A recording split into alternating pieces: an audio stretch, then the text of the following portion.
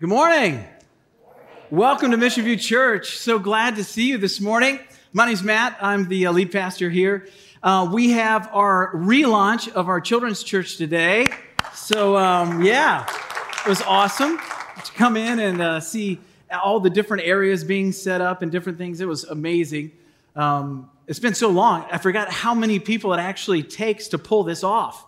There was people everywhere this morning. It was awesome just to partner with everyone and do God's work. It's awesome. So anyways, we are in a sermon series in the book of 1 Corinthians. So if you have your Bibles, go ahead and open up to 1 Corinthians. We're going to be in chapter 3 today. I've loved this so far. What we're really looking at and what Paul is really working us through in these first few chapters of 1 Corinthians is unity. And the church in Corinth had gotten to a place or a point where there was division, there was arguing, there was fighting, there was jealousy. It was not a pretty thing. It had gotten to the point that the Apostle Paul decided to write them a letter. And this letter is a letter of correction. And last week we heard a little bit of that. This week we're going to hear more of it. It's a difficult letter as he's writing this, and we're going to hear a little bit of that today. But anyways, he's addressing this disunity, this division. And so we are really gleaming from this how we can stay unified as God's people. What's the key things that hold us together as God's people? What can we focus on? Where can we really put our energies, our time, and invest in those things that will keep us together and where God can use us to the best way possible? So we're going to continue in that and this idea towards unity today. And there's some really good things in this passage. But let's pray before we read God's word here in 1 Corinthians 3. Dear Heavenly Father, we thank you for your word. And Father, we thank you for this time that we can gather together. Help us to not take this for granted. The opportunity to gather, pray together, fellowship, to sing your praises, to open up your word and God, experience the supernatural power of God the Holy Spirit bringing truth to life in our hearts. So God, that's my prayer this morning. God, use me. Use me for your kingdom. Give me the words to share. We want nothing but you, Father. Your truth, your goodness, your power, your correction. And we humble ourselves at your feet today. And we say, have your way. Have your way, King of kings and Lord of lords. In Jesus' name, amen. All right, let's start out here in 1 Corinthians chapter 3. But I, brothers, could not address you as spiritual people, but as people of the flesh, as infants in Christ. I told you this week was going to be tough. I mean, he starts out and he's just telling them where they're at. I fed you with milk, not solid food, for you were not ready for it. And even now, you are not ready. For you are still of the flesh. For while there is jealousy and strife among you, are you not of the flesh and behaving only in human ways? For when one says, I follow Paul, and another, I follow Apollos, are you not being merely human? What then is Apollos? What is Paul? Servants through whom you believed, as the Lord assigned to each of you. I planted, Apollos watered, but God gave the growth. So neither he who plants nor he who waters is anything, but only God who gives the growth. He who plants and he who waters are one, and each will receive his wages according to his labor. For we are God's fellow workers. You are God's field, God's building. God's word for us today. The first thing I kind of want to draw our attention to here is in those first few verses. And it's the first fill-in in your notes today. It's this, that we need to get out of the flesh and into the spirit. Out of the flesh and into the spirit. If we look at that a little closer, as he starts out, I can't address you as spiritual people, but as people of the flesh. Spiritual people. He wants to address them as spiritual people, but he can't. He addresses them as in the flesh. He says, even now you are not ready, for you are still of the flesh. Jealousy and strife among you, behaving in human ways. We need to be ready. What are the marks of maturity? Some of the things that we've talked about already are this: unity, peace, selflessness, obedience. We talked about those over the last few weeks. A commitment to the gospel and a focus on Christ. These are some of the things that Paul is laying the groundwork in the first 2 chapters for. Now he points out some of the consequences of immaturity, or the fruits of immaturity. And the first one is this idea of jealousy. Jealousy. Now, I'm sure no one here or anybody watching online with us today, we have never, ever had to deal with jealousy, have we? Because we're Christians. That was a joke. That was totally a joke. No, we still struggle with things, don't we? Paul says that there is no room for jealousy. Looking at what others have, comparing ourselves or our things to theirs. Have you ever noticed that we could be walking around completely content and then look over at our neighbor who we know very well, and they pull up in that shiny brand new car? And then you're thinking, you know what?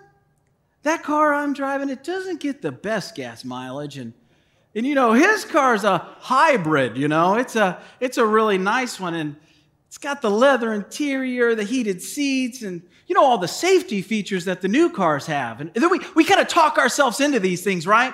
We're all perfectly content with my 2004 car, but then when my neighbor pulls up in that new 2020 car, and it's got, the emergency braking system, and it's got the radar cruise control and LiDAR systems, whatever that means. But we have to have it.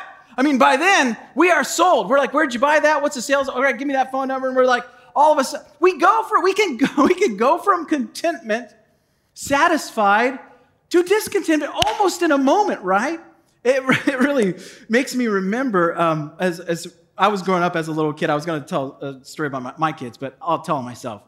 As a kid, there's this one Christmas, I wanted so badly the Optimus Prime Transformer. And so I'm dating myself a little bit. This is back when Transformers were really cool and I was a kid. And but I remember this Optimus Prime Transformer. He's this semi-truck, and there was 2 parts to him. There was the truck part, and there was the trailer part, and the trailer part broke out into this like base, and the big Transformer part came out of the truck part of it, and he was awesome, and I really wanted this thing. So I was, writing letters to Santa, begging my parents, and all this other stuff, and Christmas morning comes, and I'm opening all my gifts, open all the gifts, and no Optimus Prime.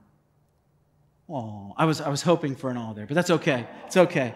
It's all right. It's okay. I'm still, no, I'm just kidding. But anyways, but then you know how my mom did it. There was always one more gift, right? And so she disappeared out of the room, and I wasn't expecting anything, but she comes walking back in the room with this box, and I'm like, could it be Optimus Prime? And I rip into that thing, and sure enough, man, it's the Optimus Prime. And I'm like, this is amazing. It was the best Christmas ever. I was done. It was the best thing ever.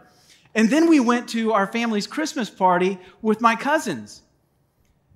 And they got Optimus Prime, the big one. And all of a sudden, the best Christmas I had ever had turned into total discontentment. Well, yours is like 4 times as big as mine is. That's not fair. I wanted the big one, Mom. I mean, I can still remember this. As a parent now, you learn a lot when you have your own kids and discontentment and these kinds of things. I'm looking back at that going, I was a spoiled brat, But here's the thing, and here's what Paul's really pointing out. Is we have a tendency to still be spoiled brats. We forget what we have. Have you ever been there? All through the first 2 chapters, Paul's really pointing out the gospel, the good news of Jesus Christ. And he's bringing up this idea of jealousy and discontentment that causes division in the church. And he's saying, listen. Don't forget what you have. There's a greater, amazing gift right there. Jealousy dies at the feet of gratitude. You ever experienced buyer's remorse? Oh, that's the worst, isn't it? You either drive that car off the lot or motorcycle off the lot, and instantly you just have that sick feeling in your stomach. Buyer's remorse is a product usually of jealousy. It's just that one item I just had to have, and then I finally saved up enough to purchase it, and it loses its shine, its sheen really quickly. That's where jealousy leads us. Discontentment, debt.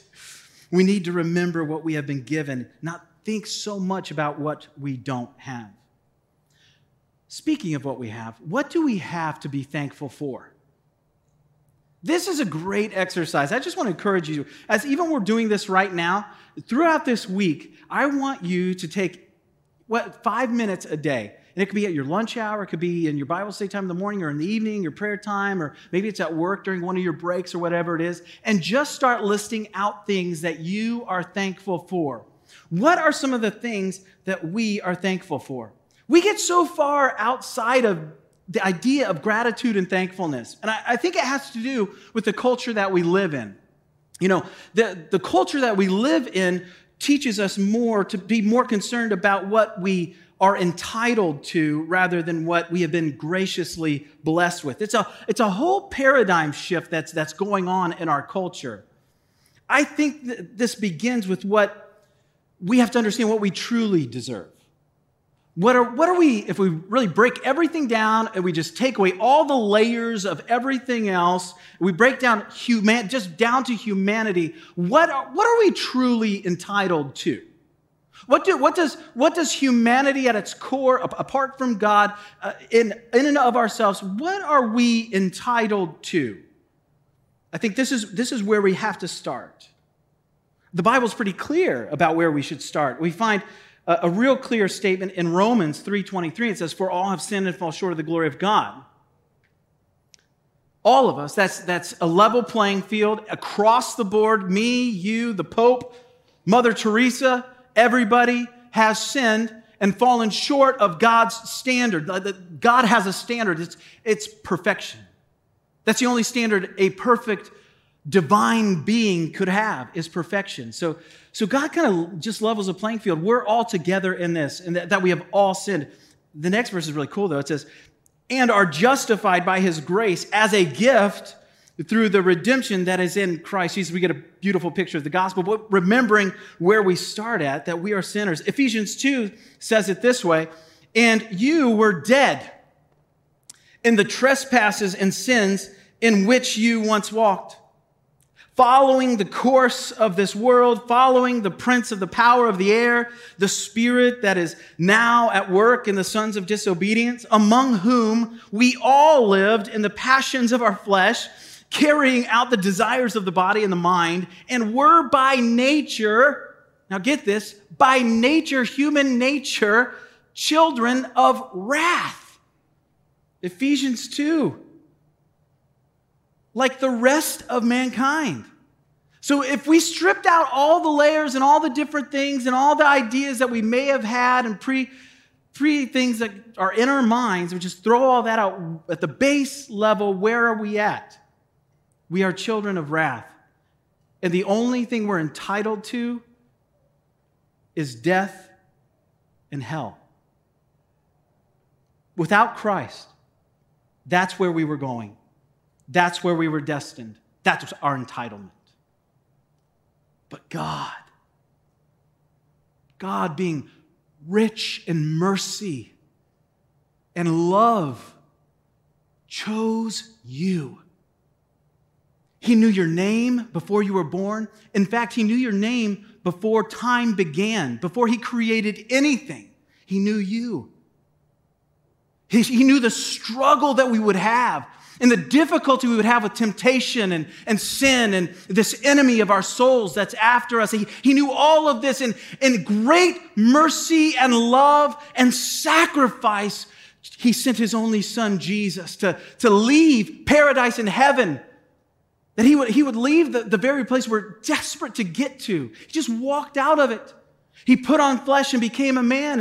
And that perfect standard that this perfect God has set, only Jesus Christ, the Son of God and truly man, could live up to this God standard. And he did. For 33 years, he lived a perfect life. And he was perfect in thought and in deed, everything. Perfectly loving, perfectly just, perfectly honest, perfectly true, perfectly righteous. And what did humanity do to him for it? They crucified him. The very people he came to save killed him, murdered him, lied about him, and put him on the cross. But that's not the end of our story, and it's not the end of his. 3 days later, he defeated death and sin for you and me. That is the beauty and the power of the good news that Paul's been talking about and pointing us to in the first 2 chapters. We have to remember that.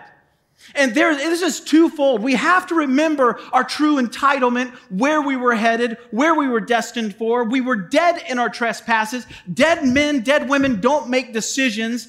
God breathes life into dead bones, and he brings us to life, and he points us in the right direction. And the Bible teaches us that he puts his Holy Spirit, God the Holy Spirit, in us. And that Holy Spirit directs us and changes us and grows us and makes us the people he's called us to be. I don't value that good news or gospel unless I remember and recall and understand what I've been saved from.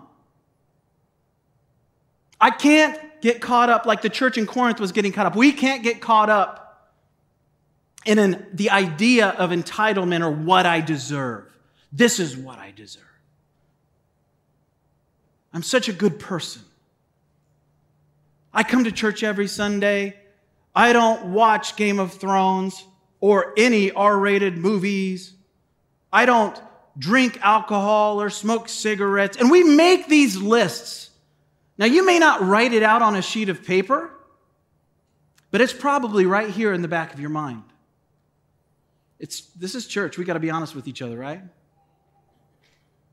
Pride is in us and active. The question isn't, do you have pride?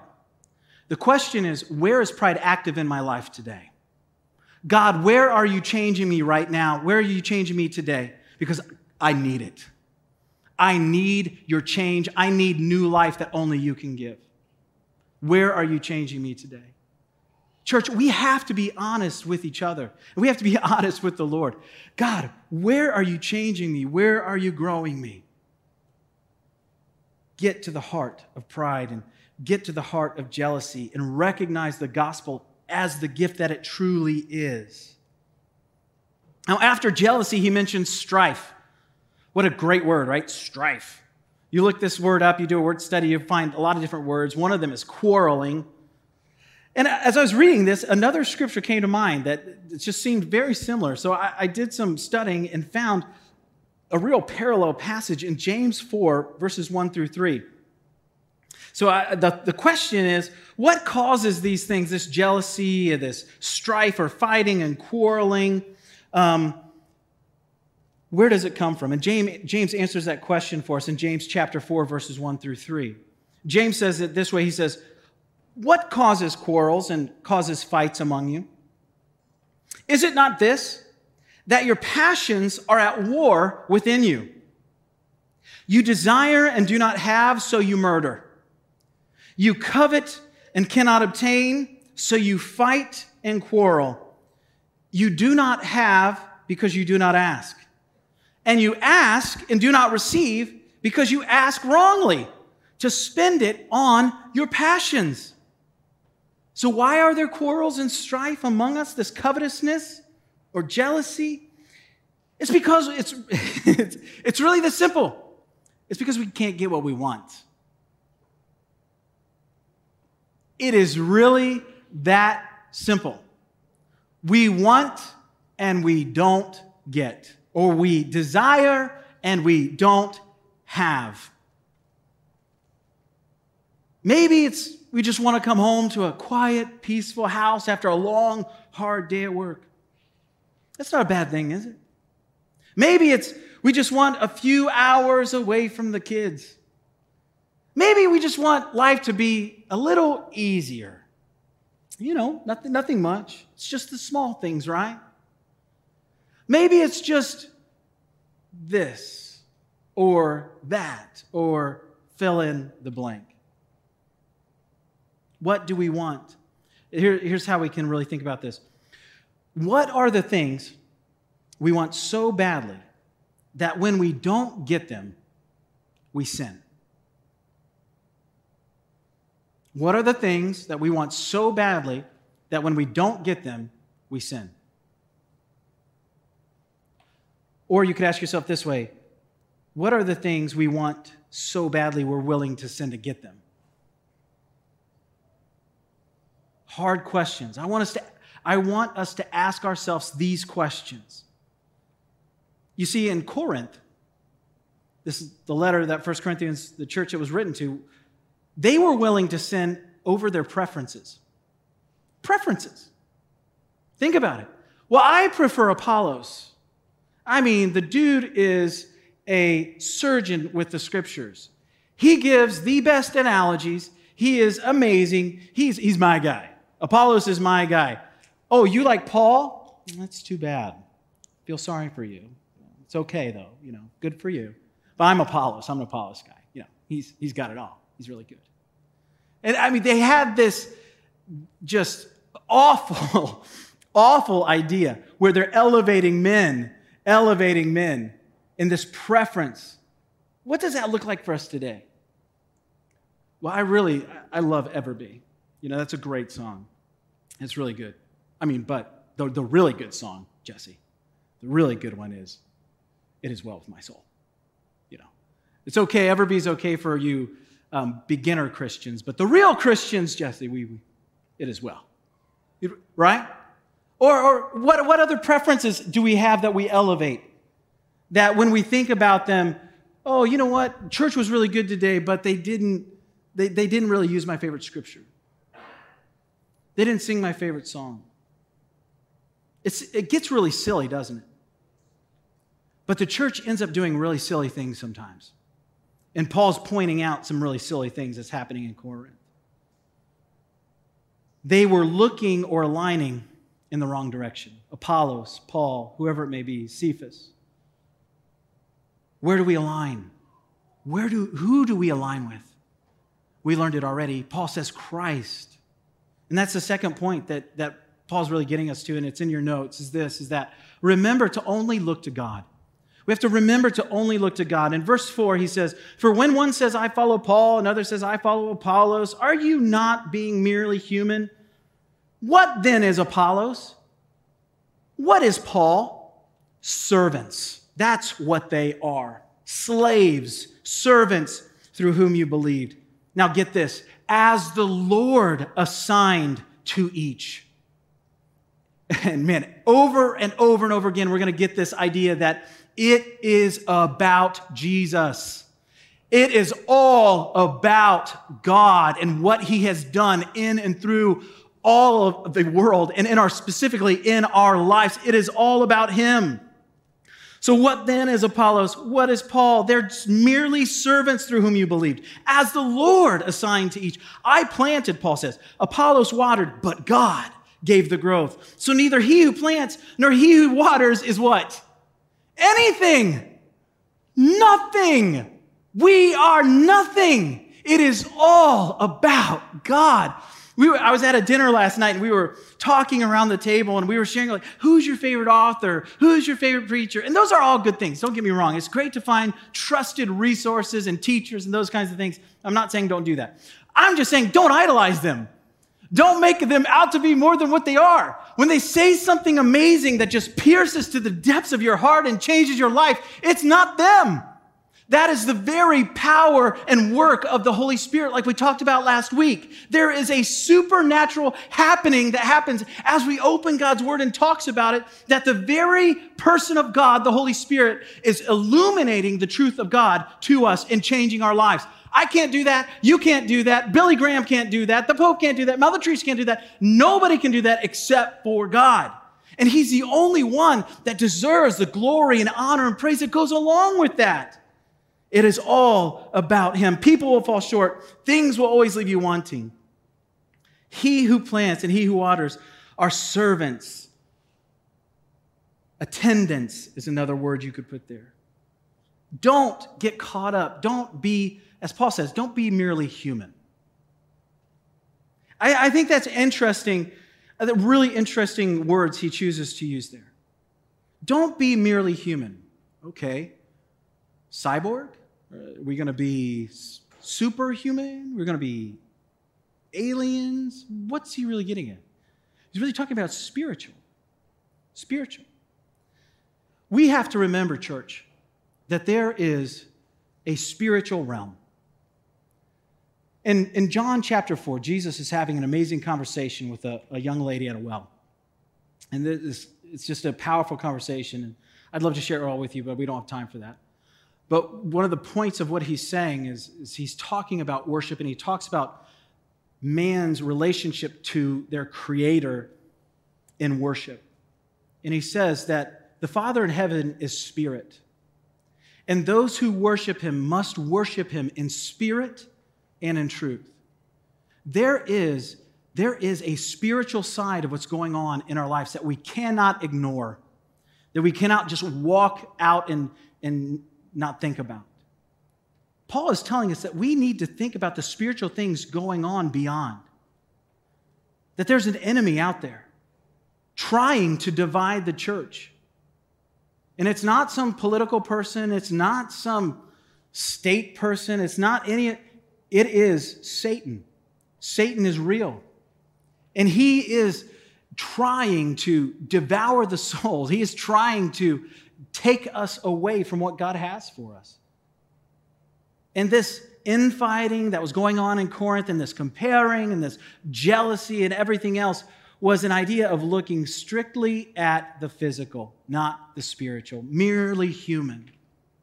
When we look at the spiritual things of what's going on, man doesn't get any of the glory. God does. When we're dealing with real persecution, and when people are coming at us, and we look beyond the person who's cussing us out or telling us we're idiots because we believe in a creator, divine God, we're not angry with a person who's yelling and cussing in our face. Our hearts are broken for them because they're deceived by a spiritual force of darkness.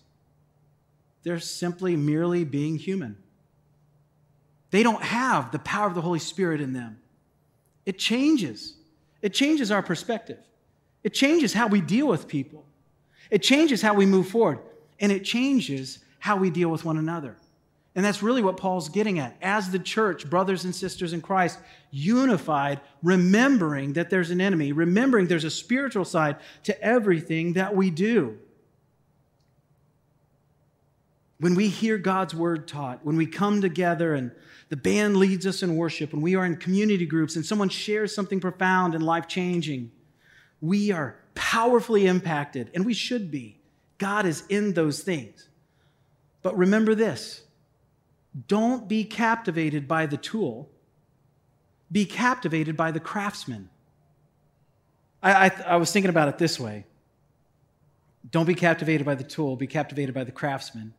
How silly would it be if we were, let's say you went to an art gallery and there was this huge thing going to be shown. And it was a world-renowned artist, and he was going to be completing his life's work. It would be a priceless work of art in front of a core, small group of people. You were invited. You're special. You were invited. So you get to go and see this, and you're watching this like master craftsman do this final work that he had worked on his entire life. This was going to be the piece of art for the centuries. This was it. And you're there and you're watching this and you're taken in by the colors and the depth and just the artistry. It was amazing. And he gets finished with it and you're just like, wow, that is awesome. And the person you're with walks up to the painting as he's finished and he looks down and he looks at the paintbrush and he's just like, wow, what a brush. I mean, if you look at the bristles on this brush, they are amazing. The wood handle, it is shaped like every other painting handle, but wow. I mean, the wood on it is really woody. That's what we're doing when we elevate man. We're ignoring the beauty, the majesty, the greatness, the amazingness of God and making much of a silly paintbrush. The third point, the last point and in closing is this. Paul says, we are God's field, his building. In verse 8, he says, he who plants and he who waters are one, and each will receive his wages according to his labor. So he doesn't just toss them aside. They will receive his wages according to his labor. For we are God's fellow workers. You are God's field, God's building. And now, in closing, I want to point out something. Paul is painting some pictures here for us. Let me use that again, I guess, painting pictures. But he's painting 3 pictures for us of the church. It's pictures of the church. It's important for us to realize what he's trying to get across. Today, in verses 1 through 9, he starts with this idea of a field. Planting, watering, growing, and this is the beginning. And now think about this as he's talking about a field. What do farmers do?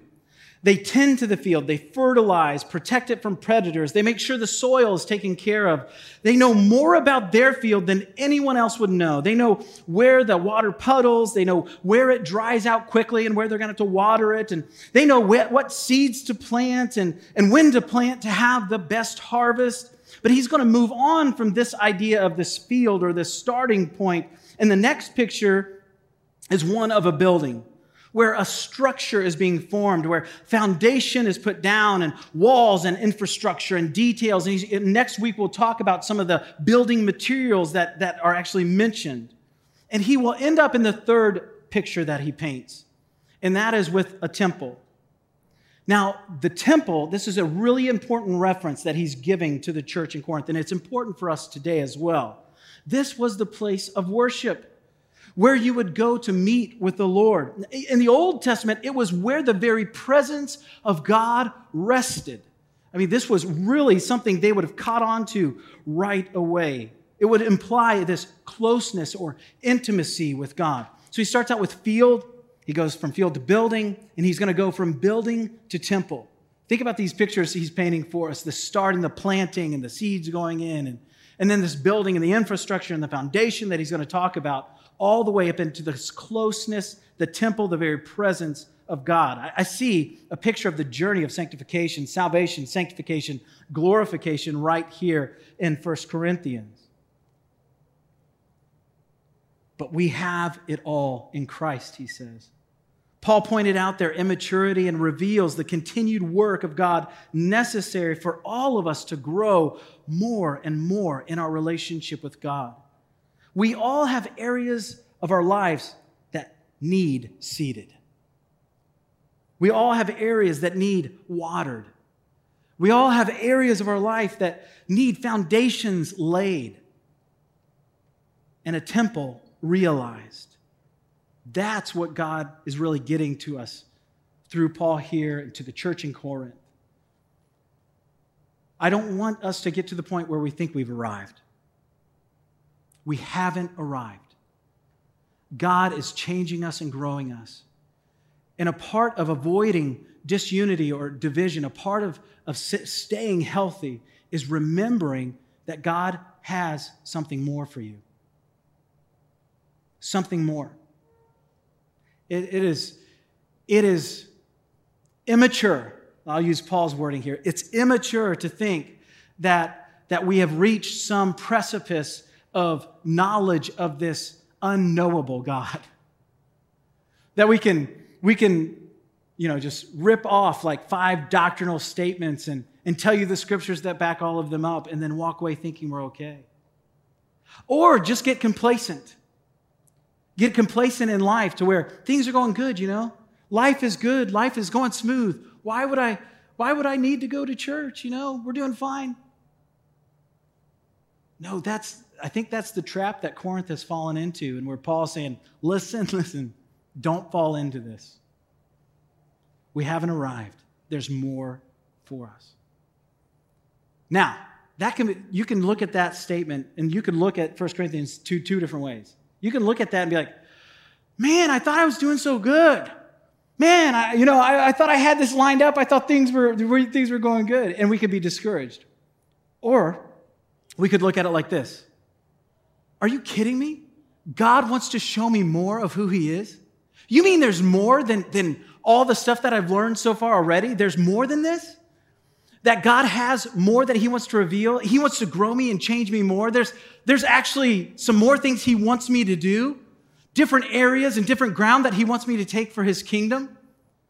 Don't get discouraged here. Because what we're going to find as we go through the rest of this section of 1 Corinthians, we're going to find the hope that is in the work of God in our lives every day, the practical work of Him in our lives. Amen?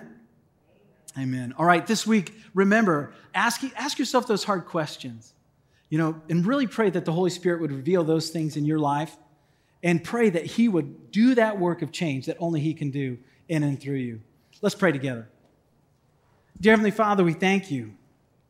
We thank you for your word. And God, we thank you that you're not done with us, that you'll never be done with us until we see you face to face. And even then, you're going to be revealing awesome things to us for all eternity. The depths and the greatness of who you are can never be searched out fully or completely. God, give us a heart and a passion for you. God, that we would just be completely consumed by who you are and what you've done in us. Leave no room for jealousy, that our hearts would be overflowing with gratitude because we realize what you've saved us from and what you've saved us for. We humbly submit to you, Father. We give you our lives in Jesus' name. Amen.